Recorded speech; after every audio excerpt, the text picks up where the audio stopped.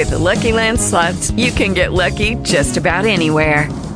This is your captain speaking. We've got clear runway and the weather's fine, but we're just going to circle up here a while and get lucky.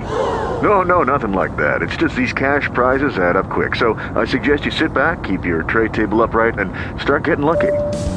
Play for free at LuckyLandSlots.com. Are you feeling lucky? No purchase necessary. Void where prohibited by law. 18 plus terms and conditions apply. See website for details. Talk shoes. Recorded live. Welcome into the Rocky Top Talk podcast. I'm Will Shelton alongside Joel Hollingsworth. A different kind of week than we thought we were going to have. If you go back to our previous podcast before the Appalachian State game, I'm sure it was a little more sunshine and rainbows, and now there's a little more anxiety in our voices. Tennessee, of course, escapes Appalachian State 20-13 in overtime on Thursday night. We're recording this on a Tuesday night, so almost a week from the time you'll hear it on a Wednesday. So a little more time we've had to watch the rest of the college football world and try to figure out what exactly that was we saw from the number 9 team in the country. And we'll talk a little bit more about Tennessee and Appalachian State in the second half of this podcast. But, of course, Tennessee is on to the battle at Bristol this Saturday night. And one thing that I have said, I think, since the end of the Appalachian State game is that if there are legitimate issues with Tennessee in the many different problem areas that they had, it won't take us more than Saturday night to really see them come to life. If Tennessee is truly as bad as we saw, then Virginia Tech will certainly be capable of exposing that. And so to talk about the Battle of Bristol and the Vols and the Hokies, we bring on John Schneider, who writes as the Mighty Favog on Gobbler Country, SB Nation's Virginia Tech blog. John, thanks for joining us. How are you? Oh, pretty good. Waiting until the big event this weekend, doing my research, writing my papers. You know, that you guys are doing the same thing. Are you going to go to the old Battle of Bristol? Are you going to be there? No, I'm not. The boss has got the credentials for that one. He's going to be covering the game from the press box. I'm going to be doing the thread from the TV so that I can actually comment on things. There's very strict rules about what you can say or can't say live when you're in the press box. So we rely on the people on the our writers on the outside who see the TV show to be able to call, say a little bit more descriptive things than you can when you're in the press box. Gotcha. So, Virginia Tech, hard to navigate with opinions and everything when you play an FCS foe in the first game. Even harder when you've got a brand new coach after so many decades of Frank Beamer. I think the kind of the outside perspective takeaway on the first game with Justin Fuente was the tempo. Virginia Tech running 89 plays, the first time they've run 89 plays in regulation in forever. Is that kind of the biggest fingerprint you've seen thus far from your inside perspective with Fuente, or just give us kind of the biggest differences you've noticed, whether on or off the field, after having Frank Beamer for so long and now moving to Justin Fuente? Well, we all miss Frank. Frank Beamer was an institution. He was a method. He was when you want to put a good coach out there, he was the good coach. And you could see it. That's the way he ran things. And he ran things his way. Well, the hammer dropped at the end of the season last year when Justin Fuente came in, hired his people, closed the doors. The Beamer barn, boom, closed the doors. We had, it's been a trickle. Everybody's been pulling teeth. The media has been carefully, it's been a lot of coach talk. There's been a lot of, we're going to do our best, and, hard, smart, tough, and kind of the slogan kind of thing. You hear the trickles. He's very different about the way he handles his public relations and about the way he handles the information flow coming out of the office, the AD's office, and I can't blame him at this point. There's going to be a lot of heat. Okay, it's not overt because Fuente, people really liked him when they started seeing his resume. If you check our site, like one of the first people to find him and see him and illuminate him is a really good choice for the school. My son wrote that article. But the upshot is he's a different kind of coach with a different method and a different outlook. And his outlook is offensive. And that touch you're going to see. You haven't seen it yet. That's what all of our suspicions are. We don't have the hard facts because we're not sitting in the back room. But I don't think you saw on Saturday even close to what you're going to see. If the TCU and Memphis offense, I saw 3 Memphis games last year on TV. I don't know how many guys you saw. That the Fuente offense moves fast, and it doesn't really give you a whole lot of break.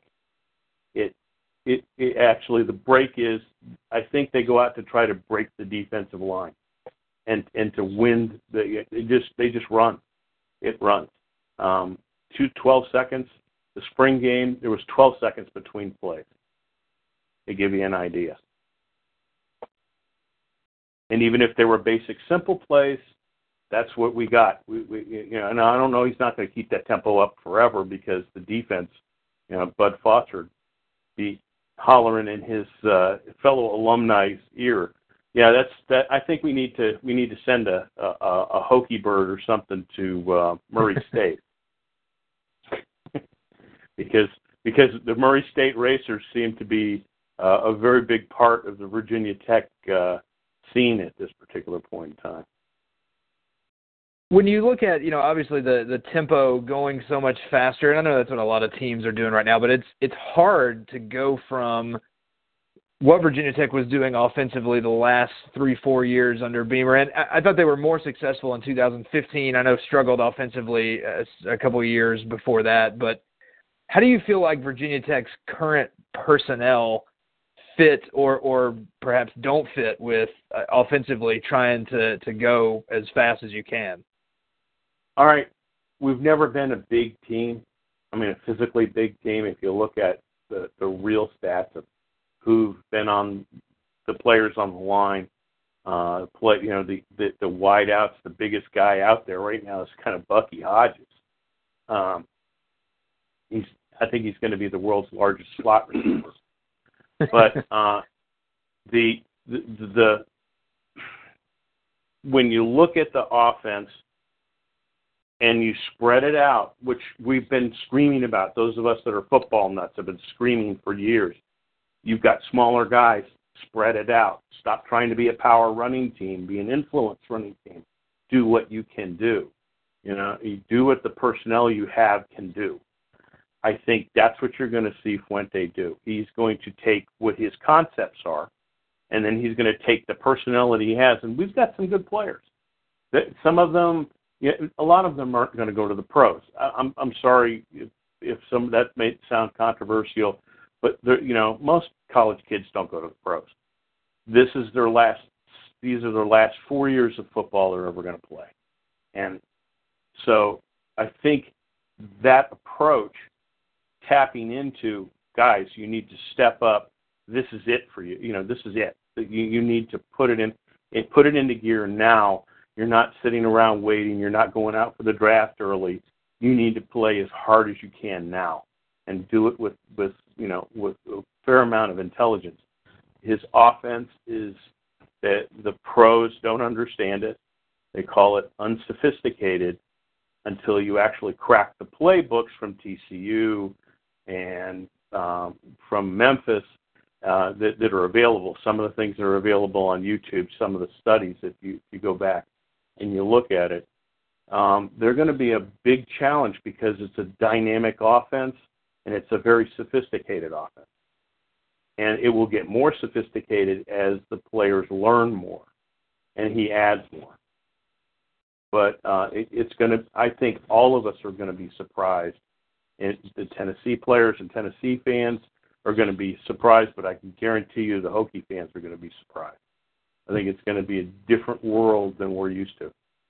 We're used to that 3 yards in a cloud of dust, 3 yards in a cloud of dust, and throw the ball and pray, right?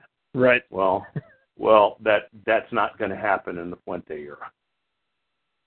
Obviously, a lot of new concepts, like you say, a very different personality for this offense. Then you throw in brand new quarterback, Jared Evans, top-rated dual threat junior college player, comes in again, FCS opponent. So we want to take everything positive and negative with a grain of salt. Did become the first Virginia Tech quarterback to throw 4 touchdown passes in a game in 12 years. What were your initial observations of Jared Evans on Saturday? In seeing him run out of the tunnel, and I was on the field. I actually covered the field. If you take a look at the site, my piece is up.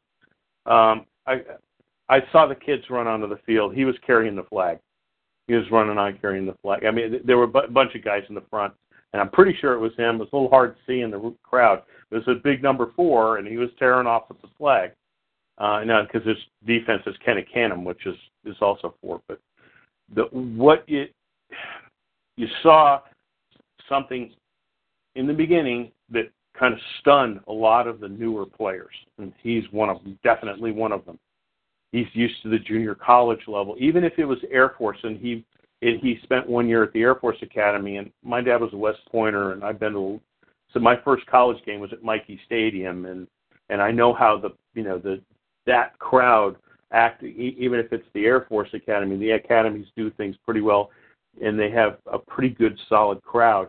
But this was different. This was him coming out on the field to enter Sandman, and you cannot hear, you cannot think. The sound is the concussion from the sound coming from the stands and the vibration of the kids jumping, all the people in the stands jumping. It blows your mind. It really does. It's an incredible sight. It wins all those awards and everything else, but it has an effect on the players. You think it has an effect on the opposing players, but it also has an effect on the newer players that have never seen it before. And I think Evans started off a little shaky. He was throwing off his back foot. His footwork and his handwork seemed a little muddled in the beginning. It was like, but it didn't last long. Probably a couple of coaching sessions on the sideline, and Fuente is a very active coach.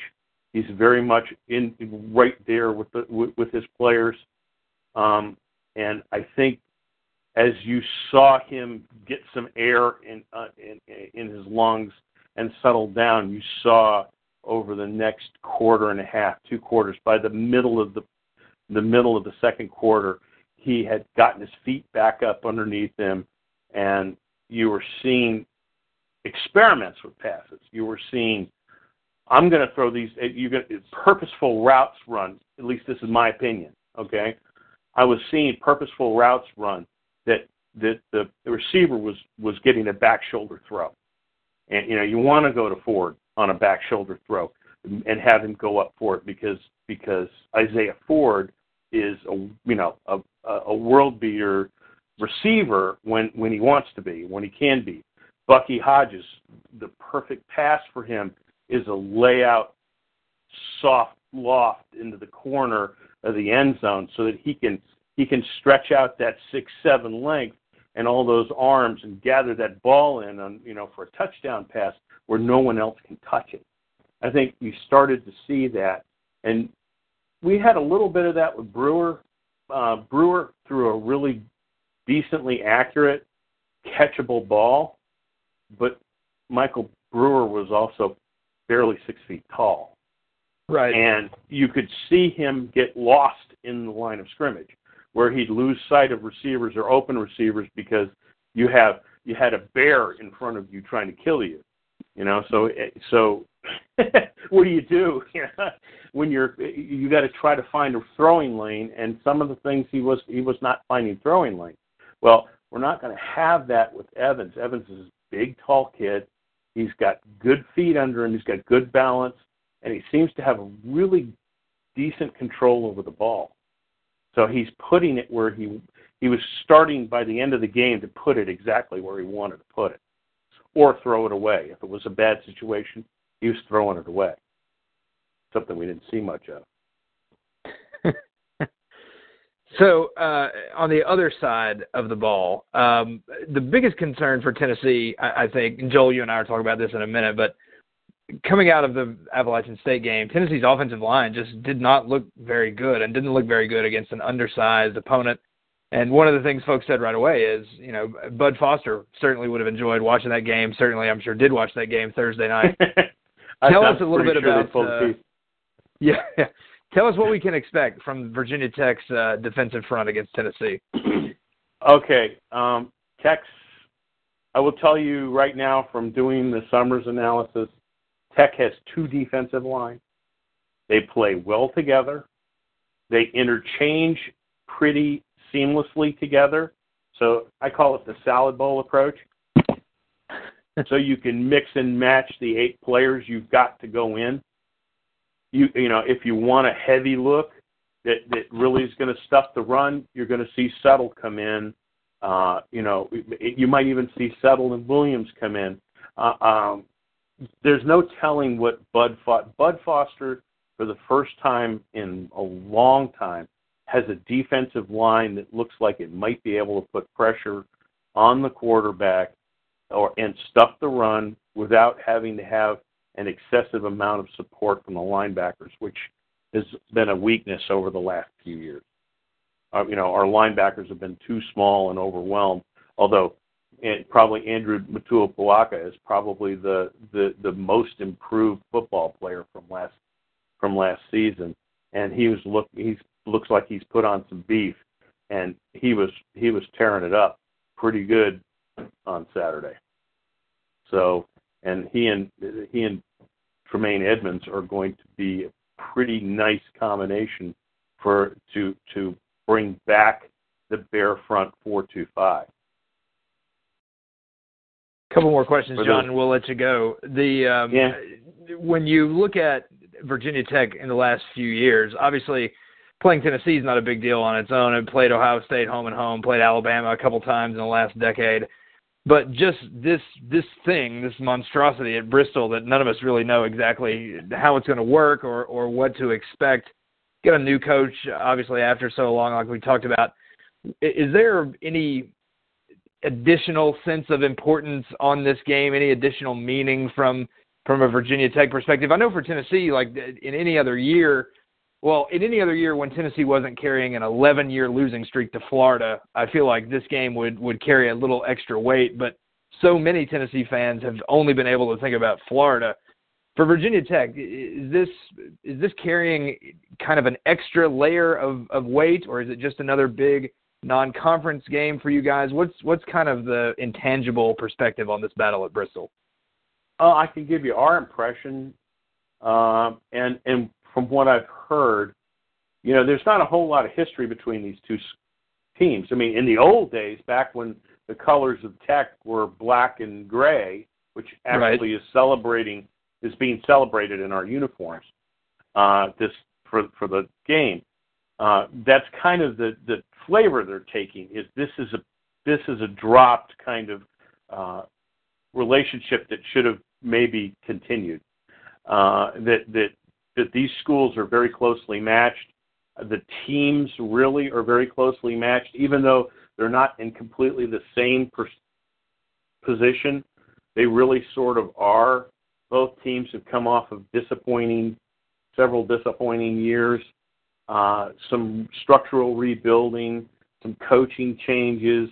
That this looks like it's a matchup that says this might be a smart matchup instead of walking into a haymaker of Ohio State or USC or for pity's sake, Alabama. Instead of starting off with the monster grizzly bear, let's start off with somebody who's punching our weight and see how we do. I think it's a chance for both schools to stand up and both of them up their games. A football game is only as good as the competition. I always drive people crazy. I hate runaway games, and I hate no defense games. I love a 6-3 football game that was hard fought between two quality football teams than either a blowout, 63-0 blowout, or one of those shootouts from the Big 12. That's me. So an Alabama LSU game is exciting to watch because they go out and play football. It's old-fashioned smash-mouth football, and that's, I guess maybe that's where I come from history-wise. I mean, I'm an old Pittsburgh Steelers fan from the 70s, and I was 10 when I started rooting for the Steelers. So, that kind of football appeals to me, the grind it out, but the explosiveness of having really quality offense helps, but not without a quality defense. So let's see how this goes.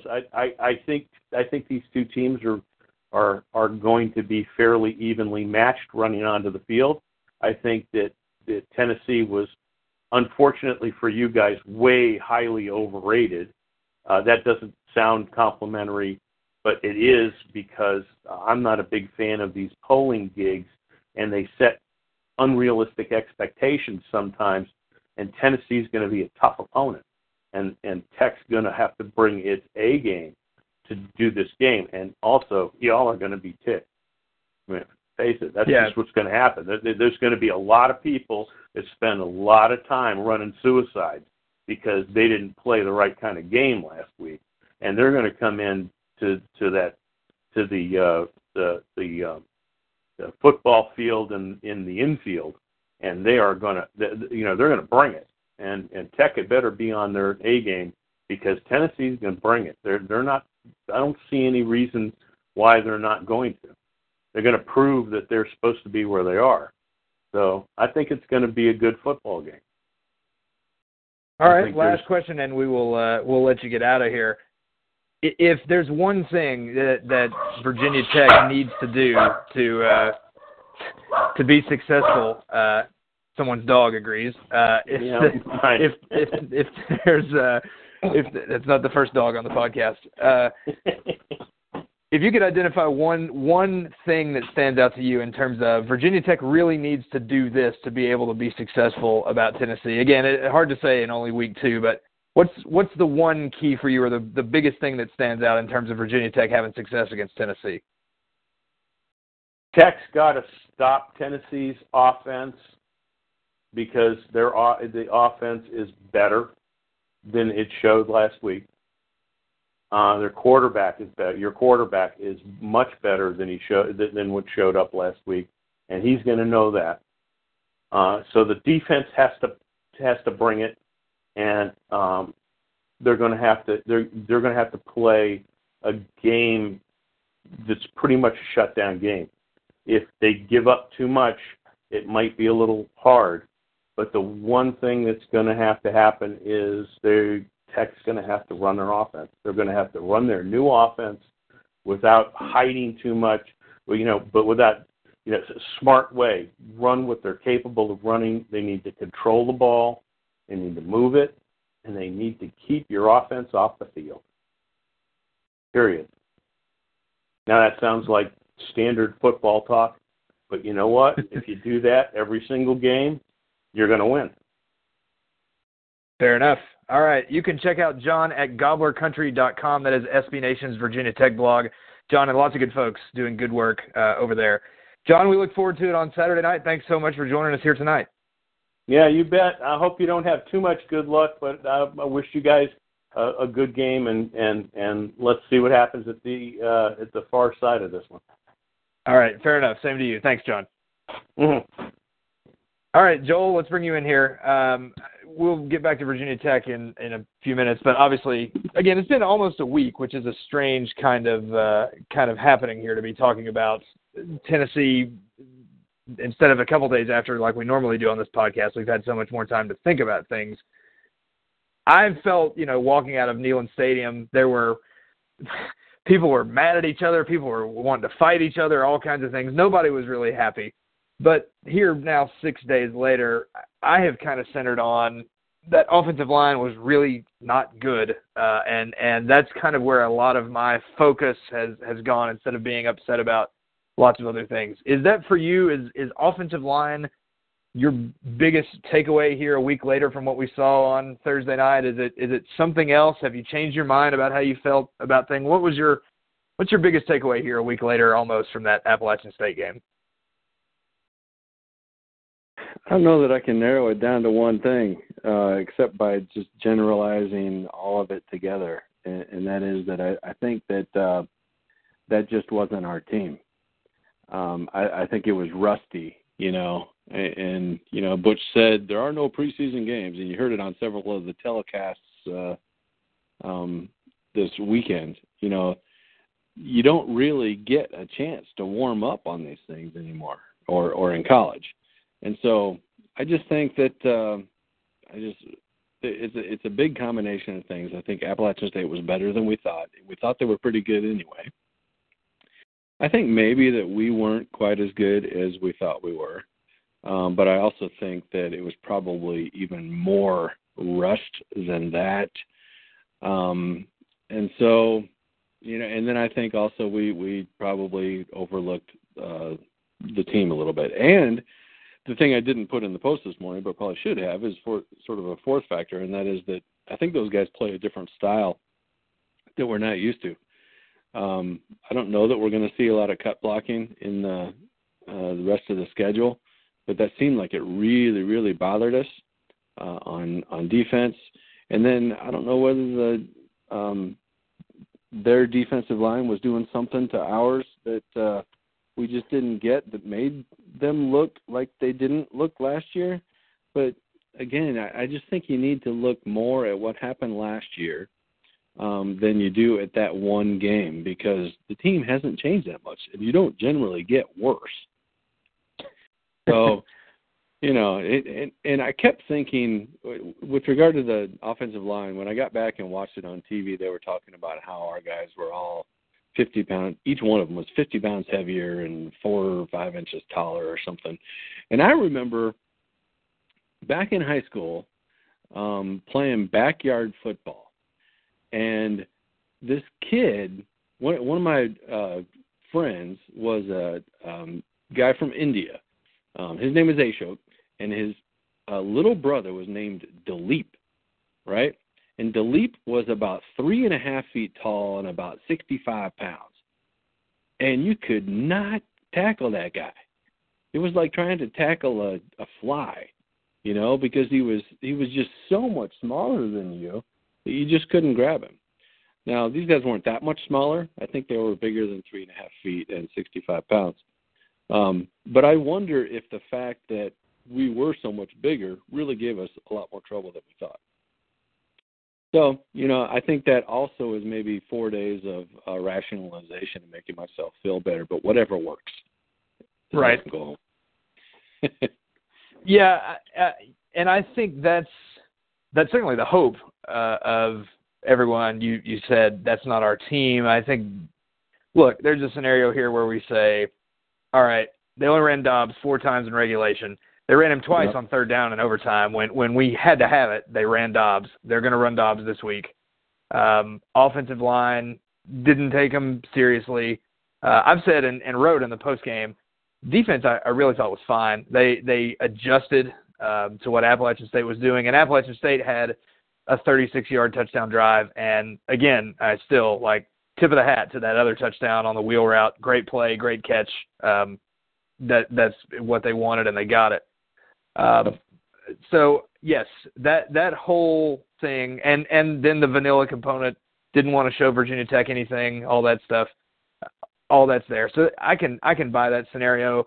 And if Tennessee comes out and jumps Virginia Tech 17-0 in the first quarter, then I think we're all going to say, okay, then that was there. And also, let's point out, I don't know how many App State fans are listening to this podcast here this week, but yes, all of us who cover Tennessee, or can't speak for all of us, but at least we at Rocky Top Talk owe you a huge apology for not, we didn't even preview those guys thoroughly because we were so caught up in Tennessee being top 10 for the first time in 10 years. Those dudes are good and good at what they do, not just, talented, which I'm sure they are on a Sunbelt level, but good at what they run. They ran it well.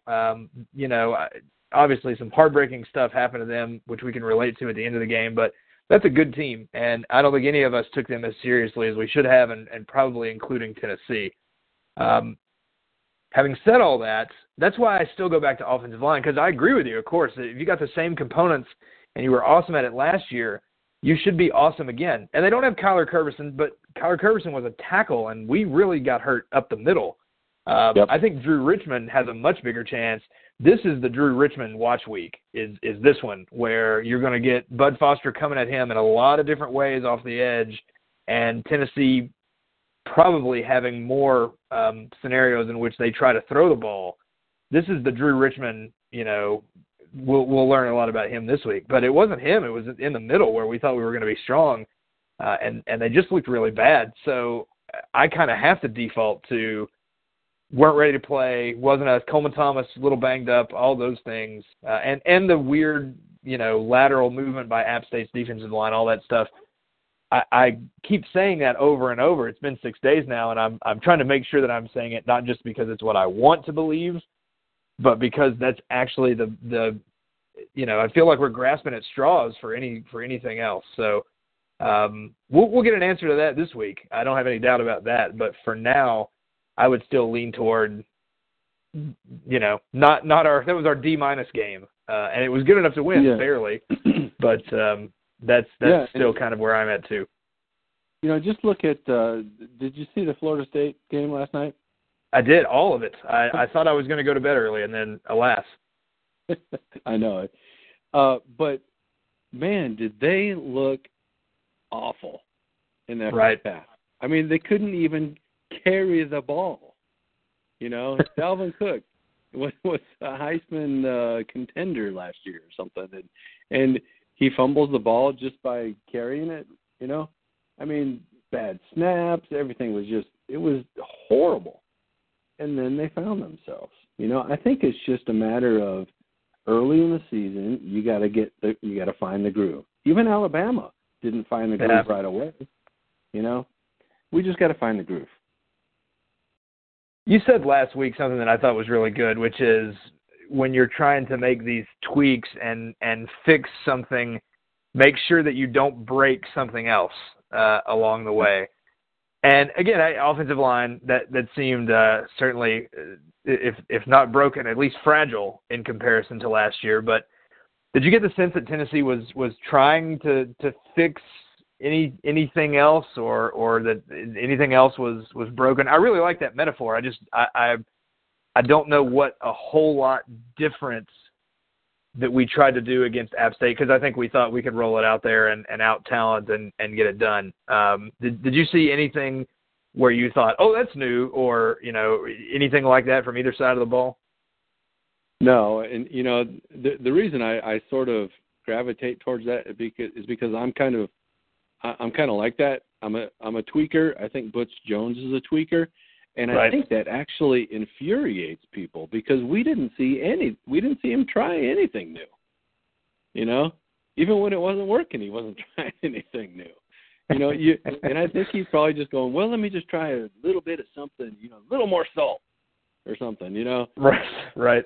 Because we threw one deep pass, and I got so jealous watching Georgia's brand new freshman quarterback throw the ball halfway down the field every other play. I'd love to see them try something else, but I don't want them to break something else in the process.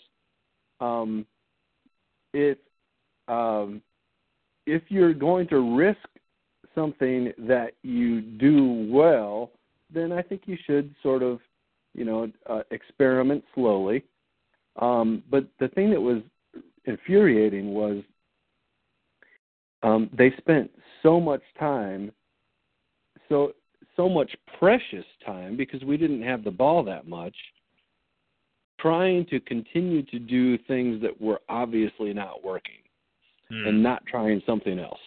Because they should have figured out, if the game plan going in was not necessarily let's play vanilla because we don't want to show Virginia Tech anything, but let's play a standard game because we don't want Josh Dobbs to get hurt, and we think we can win without him running over 35 yards or whatever. That plan should have gone out the window much sooner than it did.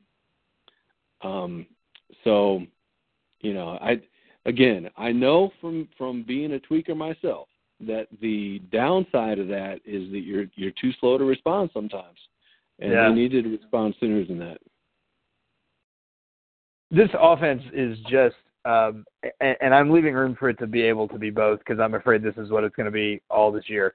This offense is both like can be awesome, but it's just also so maddening at the same time because they're not good in the ways we not that they're not good. They're not explosive in the ways we and everybody that watches college football wants them to be. But then they're not nearly as bad as when we say, oh, they're bad. Do you know how many 3-and-outs Tennessee had Thursday? No, I'm going to be surprised, aren't I? Only 2. Because doesn't it feel like we had like 6? But there were like only we were 2. Getting 2 yards every play. There were only two 3-and-outs. There was one on the second drive of the game after we had the 15-play, and that's a whole nother sermon right there. The 15-play drive. The offense's first drive of the year is a 15-play, 70-yard drive because we refused to do anything other than gain 7 yards on any play max. But then they went 3-and-out on their second drive, and then they went 3-and-out on the drive after the bomb to Malone when the game was tied, and we were all thinking, okay, here it comes. Tennessee's gonna take the lead, but Coleman Thomas got the holding penalty. And then 3rd and 8 became 3rd and 18, and they threw an incomplete pass and they punted. So they had 2 3-and-outs, one of which was created in part due to a holding penalty. And that's it. Those were the only 2 3-and-outs they had all day. They were the masters of, as I go back to the rest of this box score. And, again, this is not as bad as going 3-and-out, but just, it's going to pain me to say this. 15 plays, field goal. 3-and-out, 5 plays, punt, 8 plays, punt, 6 plays, Dobbs throws the interception. Second half, 5 plays, punt, 11 plays, 48 yards at a massive 4.25 yards per play, field goal. Then the bomb for the touchdown, then the 3-and-out punt, 5 plays, punt, and then the touchdown in overtime. So they are not stagnant so much as they again, this is not new information. I'm sorry we don't have something new and exciting to talk about on the podcast. The inability to be explosive or the refusal to try means you're going to have to rely on 11-play drives and 15-play drives. Tennessee's points came on an 11-play drive, a 15-play drive, 1 bomb, and then even overtime, it took them 7 plays to go 25 yards. So that's kind of the whole thing. It's not that they're bad. It's that when that's what they want to rely on, sooner or later on 1st and 10, when this happened a bunch, you're only going to get 2 yards. And then you got 2nd and 8, and then you only get 2 more yards, and then you got 3rd and 6, and you don't pick it up, and you punt.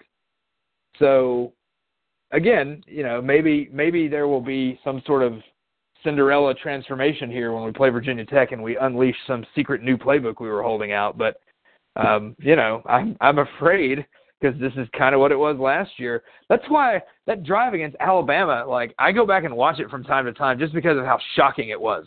It was 4 plays, and 3 of them were explosive against Alabama in the 4th quarter in Tuscaloosa. Just just shocking compared to the relative narrative about this team. And that narrative is a lot of what we saw against Appalachian State, even though it wasn't necessarily working. So I'm gonna let you talk for a second and take a breath about all of that. But that's kind of only 2 3-and-outs, but points on 15 plays for a field goal, 11 plays for a field goal. That is inefficient, my friend, inefficient. All right, so I've been really tired all day, and I think that what I need to do is go watch that drive against Alabama because that really got you juiced, man. You were really excited just talking about it. So it's just shocking. It's funny. All right, so here's my question though. You were complaining, as we all were complaining, but you were using the Appalachian State drives. Is that really what we were last year too? Because I'm thinking Kentucky, we scored 50. I'm thinking Northwestern, We had some exciting plays there, didn't we? Kentucky, so Northwestern is the biggest exception to this theory that I have, and I wrote about this, I think, the week before the App State game. Northwestern was a pretty legitimate, but some of that comes from the fact that Northwestern didn't have an offense to put on the field to save their life. But the games that we think about in terms of Tennessee having an offensive explosion, Kentucky where we scored 59 points, there are 2 kick returns for scores, plus Darren Kirkland Jr. intercepted that screen pass in the game and ran it back to the 4-yard line. So that, and we did have another really great bomb in that game. But those kinds of memories that we tend to have of the big, explosive kinds of performances by this offense based on points, there's a lot of hidden special teams and defensive yardage in those things. Vanderbilt last year, punt return for a touchdown. Derek Barnett had a safety. Bowling Green wasn't, but remember with Bowling Green, we had to keep scoring. We felt like we can't screw around here. We've got to keep, getting this ball down the field and getting the job done. So when you look at, I'm trying to pull up, old drive charts here from last year. Florida, we had some interesting plays against Florida. And see, my theory on it is that they game plan based on the opponent. And so if they think they can beat them with a standard game, they'll do a standard game plan. And if they know they need to bust everything out, like against Florida or Alabama, then they game plan for those explosive plays, which I guess they feel are more risky or something. But, I don't know, it looks like they work a lot of the time. Maybe that is who we are, but maybe it is who we are because that's who they've decided they want to be, but they sometimes decide to be otherwise. Yeah. I mean, I'm going back, the Florida game last year. There's only 3 3-and-outs in the Florida game last year, and one was at the end of the first half when we were backed up. We intercepted Greer and had it at our own 11 with a minute left, and we're just actively trying to run out the clock. So I wouldn't even count that as a 3-and-out. They had one in the second half, up 20-14, where Dobbs got sacked, and then they had the infamous one where we were up 27-21, and they just ran it 3 times. And punted the ball back to Florida, and we all know how that turned out. There again, a lot of the offense against Florida, a lot of the yardage against Florida was trick play stuff, those kinds of things. I accidentally clicked on Western Kentucky. No one's interested in the advanced stats from that. I'm trying to click on. There was another thing that was kind of irritating. I almost went to infuriating, but it's kind of in between irritating and infuriating. And that is that we threw one deep pass. It went for a touchdown, and we never tried it again. I mean, it just seems like,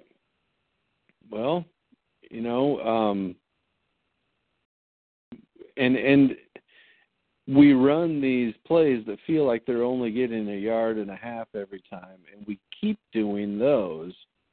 And that's why sitting in the stands can really get frustrating at times because, you say, well, let's try this other thing that was exciting and worked, and instead you keep beating your head against the wall. Now, I guess I understand, if Butch, assume that he is a tweaker, assume that the big tweak he made this year was, I'm not changing anything from last year, but I'm getting a better defensive coordinator. And we're going to win 3 more games just based on that one small little move. Maybe that's what's happening, but they better do something better with the offense because it's not only going to be frustrating. It gets the frustration factor increases tenfold when you almost blow a game. Yeah, and the annoying thing, I've been going back and looking at more of this. I didn't plan on talking about this, by the way. It just happened naturally about the 3-and-out business. That, even who the opponent is, it doesn't seem to matter. Against Georgia, Tennessee had 3-and-outs against Georgia last year. And the common theme, one of them was at the end when we were up 7 and we had a chance to run the clock out, we went 3-and-out. And then we had that incredible punt that went out of bounds at the 1-yard line. Against Alabama last year, now granted, much fewer plays in Alabama game last year. Against Alabama last year, 2 3-and-outs. Only 2 against Alabama on the road. But we did 11 plays for a missed field goal.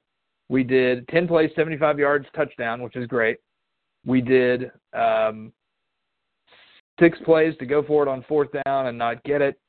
We did 13 plays, 57 yards for a missed field goal.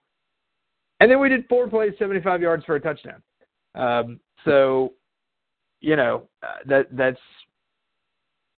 that's just kind of what's going on here.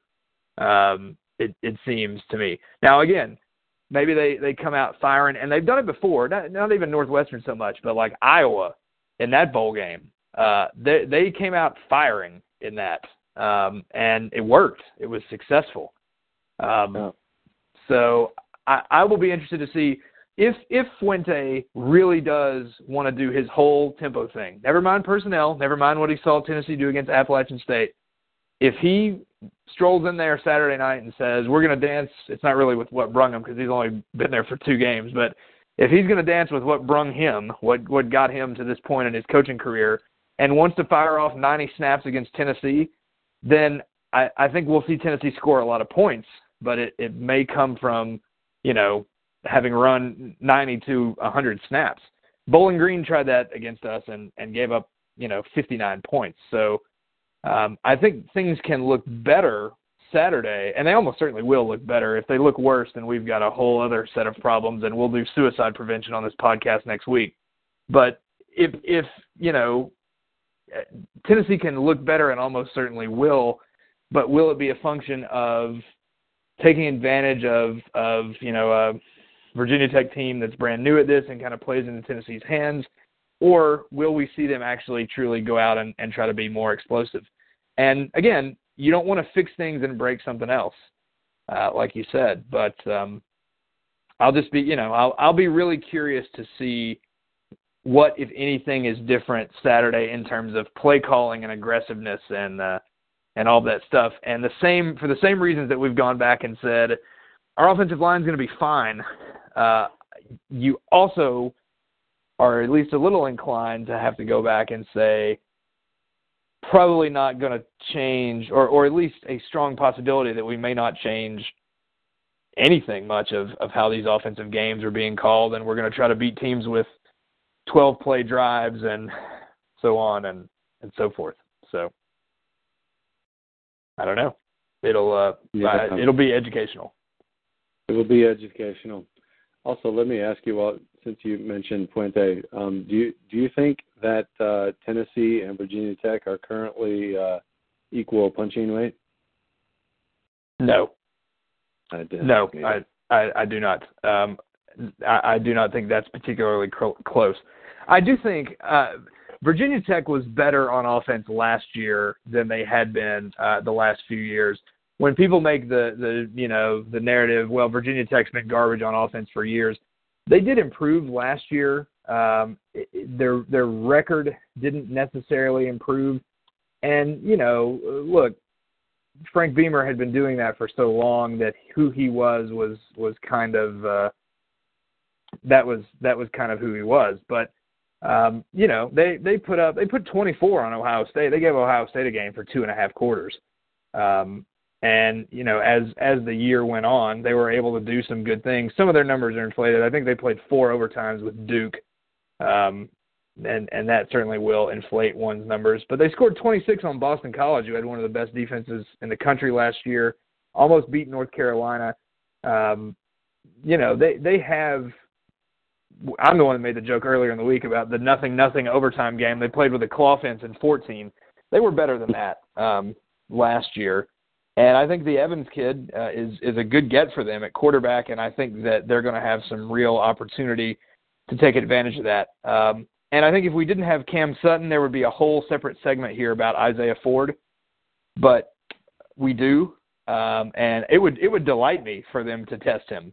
Like I would enjoy that a lot as a fan if they wanted to go after him and try to make that how they make their hay, because I think Tennessee gets the best of that matchup. So do you think they put Cam on him regardless of where he's at, or do they give him a spot like we did kind of last year? See, this is the Pharaoh Cooper conversation where South Carolina was able. I'm going to say it this way: South Carolina was able to create opportunities for Pharaoh Cooper that did not involve Cam Sutton guarding him. So. Shoop, it's a good point. I don't know what his we didn't learn anything about pass defense playing App State, so I guess we'll have to wait and see on that. But I think and Virginia Tech has some other kind of exotic things. When he was mentioning the world's largest slot receiver earlier, Virginia Tech's tight end is 6'7", and if they move him out there, then obviously you've got that's a tall. No pun intended, that's a tall order for Rashawn Golden or somebody to try to cover him in that situation. I would imagine the way Tennessee's going to try to take advantage of that is getting pressure on the quarterback, which there again, that's the most annoying. We should make that a segment on the podcast every week. The most annoying thing that I've heard people say about last week is, Tennessee didn't get any sacks. They didn't have any opportunity to sack the quarterback, really. So when he did throw it, it was like at 3/4 of a second, and it was fast. Yeah, it's well coached. They knew what they had. If you go back and watch Barnett, he was whipping that guy off the edge. They just weren't going to give him the opportunity. So I think it is still possible playing against a JUCO quarterback on Saturday with a team that wants to run a lot of plays. The defensive line that we were all dreaming of, you may get a little taste of that on Saturday. I'm not worried about that whatsoever, and I think that's something that Shoop may do to try to negate some of that other stuff. But it's a good question about Cam Sutton. We'll see what he does with Ford. But when you're getting 11 catches against an FCS opponent, when there are clearly some other options to throw it to, that, Evans has got a good thing going with him, and he caught 70-plus passes and I think 11 touchdowns last year. He didn't just appear out of thin air. He's a good receiver. But I think Sutton is a step above, and I still think I think Tennessee is a step above kind of at every position on the field. They were against App State, didn't matter a whole lot, but I think Tennessee may not make it comfortable on themselves or anyone watching, but I think Tennessee has it in them still. I do really think Tennessee has it in them still to win this thing fairly comfortably, where we're not having to sweat midway through the fourth quarter. So we'll see. We'll see if you got to be who you are, and Butch may not be that guy. And we've said before, Fulmer was never really that guy on going for throats and all of that stuff. But it certainly worked out all right for him. And Tennessee still want to know. And I'll say this. This being ranked 17th in the poll, you can make that a positive. If you're Butch Jones for all these guys, that's so easy to spin into a positive thing. Tennessee plays Alabama. They're going to be fine in the polls. If you're worried about getting to the playoff, go beat Bama. We'll be fine. So we don't have the right to worry about the playoffs just yet, but I think, I was surprised they dropped 8 spots, and I think the points are valid about Tennessee got punished for playing in front of a national stage when TCU and Michigan State struggled worse and did not get punished. But that's the price you pay for playing on opening night. You don't want to get punished, play better. So coaches only dropped them to 14 too. Yeah. So. Coaches a little more understanding of not having the best day out the gate. Last thought. Anything? Go ahead. I will note that a few minutes ago when you were talking about defensive line, you uttered the phrase, "I am not worried about that at all," or something like that. Right. It was almost exactly the same phrase I used when you asked me about App State last week. So I just want to get that on record that if we're jinxed, it's because of you this time. So I am not worried about the defensive line's ability to rush the passer at all. Not at all. And if we're you just double down. If specifically pass rush, running the ball, App State did some misdirection stuff, took advantage of aggression, all that. I think we're okay there, but I'm not 100% sure. I am not concerned about the defensive line's ability to get to the quarterback at all. And if we come back and we have to be concerned about that next week, we're also going to have a separate set of conversations because you brought Shoop in to be more aggressive, and you've got the tools, my friend. So I just don't think you got to see. I liked the combo at defensive tackle on every third down. I liked that a lot. And Tennessee only gave up 3 of 13 on third down. It's didn't have Jalen Reeves-Maven to help get in there. I'm not worried about that. That's not to say that when we get down the line here and we got to deal with a Texas A&M or teams like Georgia and Alabama, they're going to have to make you account for the run game in so many other ways to open things up in the pass game. There'll be, we'll have some issues, but I'm not worried about no, not at all. Tripling down. Oh, yeah, very good. Very good. Any concern about the spectacle of this thing at all for Tennessee? I said last week I'm not going to be worried about Appalachian State because I was worried about Western Kentucky and Utah State and Chucky Keaton and Bowling Green, and Tennessee was fine in all those games, and then of course that didn't work out. I think Butch has done well in the spectacle of the bowl games, and Tennessee has been extraordinarily competitive other than his first year against Alabama when the talent differential was so outrageous and Worley got hurt. Of course, we were down 28-0 when Worley got hurt. But if you look at what Butch has done against Georgia, against Florida, even though we didn't win, against Alabama after that first year, Tennessee has been ready to go and has been in opportunities to win games in all of kind of our big spectacle games and been lights out in both of the bowl games.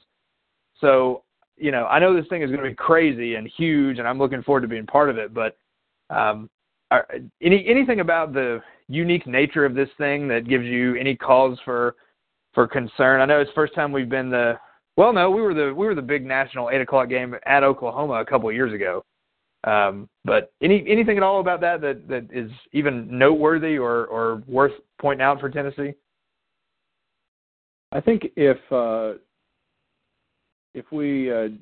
it weren't for last week, I would say maybe, but yeah, I think last week shook everybody awake and got all the rust off and the cobwebs out and woke everybody up, and every metaphor you can think of that might cause us to not lock in or not lose focus. Which, by the way, now that I'm thinking about it, somebody asked me today at the store, because we got those official T-shirts, it says lock in on them. Right. They go, what does that mean? And I said, that's actually, they printed those early enough that it was Butch Jones's phrase of the week at the time. But what they neglected to remember was that he has a different phrase every week. So nobody remembers that. And the one we actually forgot is the focus phrase, lock in. So that's kind of unique. Anyway, that was a roundabout way of saying they lost focus and even track of what their T-shirt was telling them to do. So anyway, I think if it wasn't for last week, I think that I would be more concerned, or I might understand it better after the fact, because I might have forgotten to be concerned if I didn't get woken up last week too. You know what I mean? So yeah, oh yeah. I don't think it's going to be a problem. And the thing is, it seems like we made every mistake that you can make, and we did it with our best guys. That reminded me of the 2001 LSU game. That we lost? Yeah, we lost, and you know why we lost? Our best players made terrible mistakes. Sometimes you just got to roll with that. But thank goodness it happened against App State in the first game of the season, and that we didn't lose, because Maven's not making that mistake again. Cam Sutton's not going to fumble another punt again. Dobbs is going to be more careful with the ball. He's not going to jump in the air going across the end zone. What else? I mean, Hurd dropped the ball once, twice, 3, 4 times. I think our best guys may have been the ones that were the least focused, and I'm really glad. I really think they're going to be back and focused, and I'm really glad, and I think that's that can only help. That's all speculation, but I feel pretty good about it. Yeah, we're doing a Q&A later this week, and one of the questions they asked was about the mindset of Tennessee fans and things like that. And I think I wrote like 4 paragraphs, and I'm sure the Virginia Tech site, that one was with the Key Play, which is another Virginia Tech site, was like, dude, this is not what we asked for, because they don't care about 4 paragraphs about the Tennessee psyche. But there's something to Butch hasn't gotten we haven't had the we're back win, it doesn't count when you beat Georgia after you already lost to Oklahoma and Florida and Arkansas and everybody's mad. It counts for, I'm not trying to take that away from him, but that wasn't like the we're back win. That was the thank God win, Yeah. We missed it against Oklahoma, and we missed it against Florida the year before. And I'm not here to suggest that beating an unranked Virginia Tech team with a new head coach, that we are, thanks to recruiting, we are better than, more talented than at probably every position. I'm not trying to suggest that beating this team would suggest that Tennessee is back, but I think there's some catharsis that can happen with this team before we play Florida at this point. If Tennessee plays well, let's not remove ourselves from the possibility that Tennessee could play well on Saturday. And if they do, I think that can offer some confidence and some reassurance to this team and its fan base that that Tennessee is going to be just fine, and still very much is a good football team. So if Tennessee goes out and plays really well in that setting in front of that national audience, the same national audience that cost them the week before, and that's the other thing. This isn't just a national audience. This is a national audience on a really crap week of college football. Like, I had a hard time making – I picked the games for our picks contest, and usually I'll get to like 18 or 19 and then have to go back through and be like, all right, we need one more. I did my first pass this week, and I was at 12. Like, there's some games in that contest this week where teams are like 35-point favorites, and I was just like, well, it's kind of interesting. Baylor and Southern Methodist, it's Baptist and Methodist, that's kind of interesting. So that's why it's in there. Baylor's 36.5. The Baptists are favored. But the Baptists are getting ready to be on probation, so it's all right.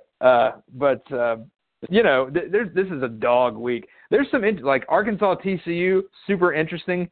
South Carolina, Mississippi State in a twisted way, super interesting. Kentucky, Florida. If Florida loses before they play us, I'm going to be so pissed. I just want any Florida fans listening to this before that week, just please don't lose before you play us. Don't deny me. It's been 11 years. You could at least show up undefeated. This will be. There's just not a lot to talk about this week other than this thing, and this thing is. It's 150,000 people. It'll be plenty to talk about. So, if Tennessee plays well, I think that there can be a lot of catharsis. Not like what is available against Florida, but just a lot of good could come of that, and resetting the table and saying, all right, we are who we thought we were, and we're going to be fine going forward. So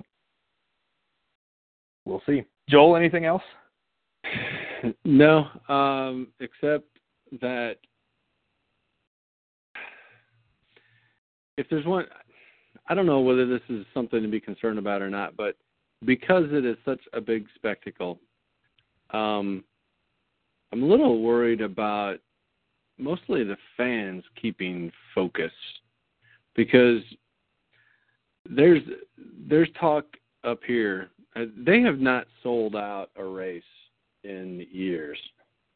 And so most people are talking about getting there. You know, if you try to get there, if you try to drive to this game like it's a regular football game, you're going to miss it because you're going to have to park 3 miles away. Yeah. So a lot of people are just going really early in the morning. And, you know, there's a lot of tailgaters that are used to going that early, tailgating all day and still having energy for a night game. I'm not one of those, you know. I try to do that. You know, I would need a nap, you know, about halfway through the first quarter. And it's not just that, but people started parking their RVs yesterday, and people are just hanging out at the racetrack all week. And I don't know, pace yourself, folks. You know, we're gonna need you. And I hope that they're not going to make demands on the team all day that day too, you know, for any sort of special, because BMS is pretty good at spectacle, and I hope that they're not demanding too much of the teams to put on the show. You know, the show, their job is to play a football game at 8. So anyway, that was my only extra bonus thought. It's a great point. That's why I personally am riding the bus from Knoxville, because I don't even want to deal with that spectacle in terms of the being there all day. But it's a valid point. Tennessee needs something good to happen to them early. And I've said that on this podcast a lot over the last 6 or 8 years or however long we've been doing this. But this time not in the sense of, you know, oh, we're the underdog, whatever, we need something to go right early. But everybody needs a chance to be able to take a deep breath, and that crowd fatigue or malaise or whatever won't set in until about midway through the second quarter. So yeah, it would be great if by midway through the second quarter we could be talking about, is Tennessee going to blow this lead? I would love to have that conversation in the middle of the second quarter. So I missed it last week. Well, I was hoping we could avoid that part too, but you know, I'd rather have like the Kentucky game where I'm just giggling through the second half. That was we have the conversation, but just for one drive. Is Tennessee going to blow this lead? No, they're not. Okay, great. Okay, I like that. All right, that's what we're going for. Get on board with that. All right, very good. Our thanks to John Schneider. You can find him at gobblercountry.com. They do great work covering Virginia Tech. As you heard, you have plenty of access to the program as well. And so we look forward to doing some more stuff and hearing from them later this week. You, of course, can check us out at RockyTopTalk.com. Our thanks to you for listening. We will be back next week, hopefully not doing any suicide prevention, but whatever happens, we'll talk through it and try to figure it out and continue on. So our thanks for listening. For John Schneider and Joel Hollingsworth, I'm Will Shelton, and this has been the Rocky Top Talk podcast. Hello, it is Ryan, and I was on a flight the other day playing one of my favorite social spin slot games on ChumbaCasino.com. I looked over at the person sitting next to me, and you know what they were doing? They were also playing Chumba Casino. Coincidence? I think not. Everybody's loving having fun with it. Chumba Casino is home to hundreds of casino-style games that you can play for free anytime, anywhere, even at 30,000 feet. So sign up now at ChumbaCasino.com to claim your free welcome bonus. That's ChumbaCasino.com and live the Chumba life. No purchase necessary. VGW. Void where prohibited by law. See terms and conditions. 18+.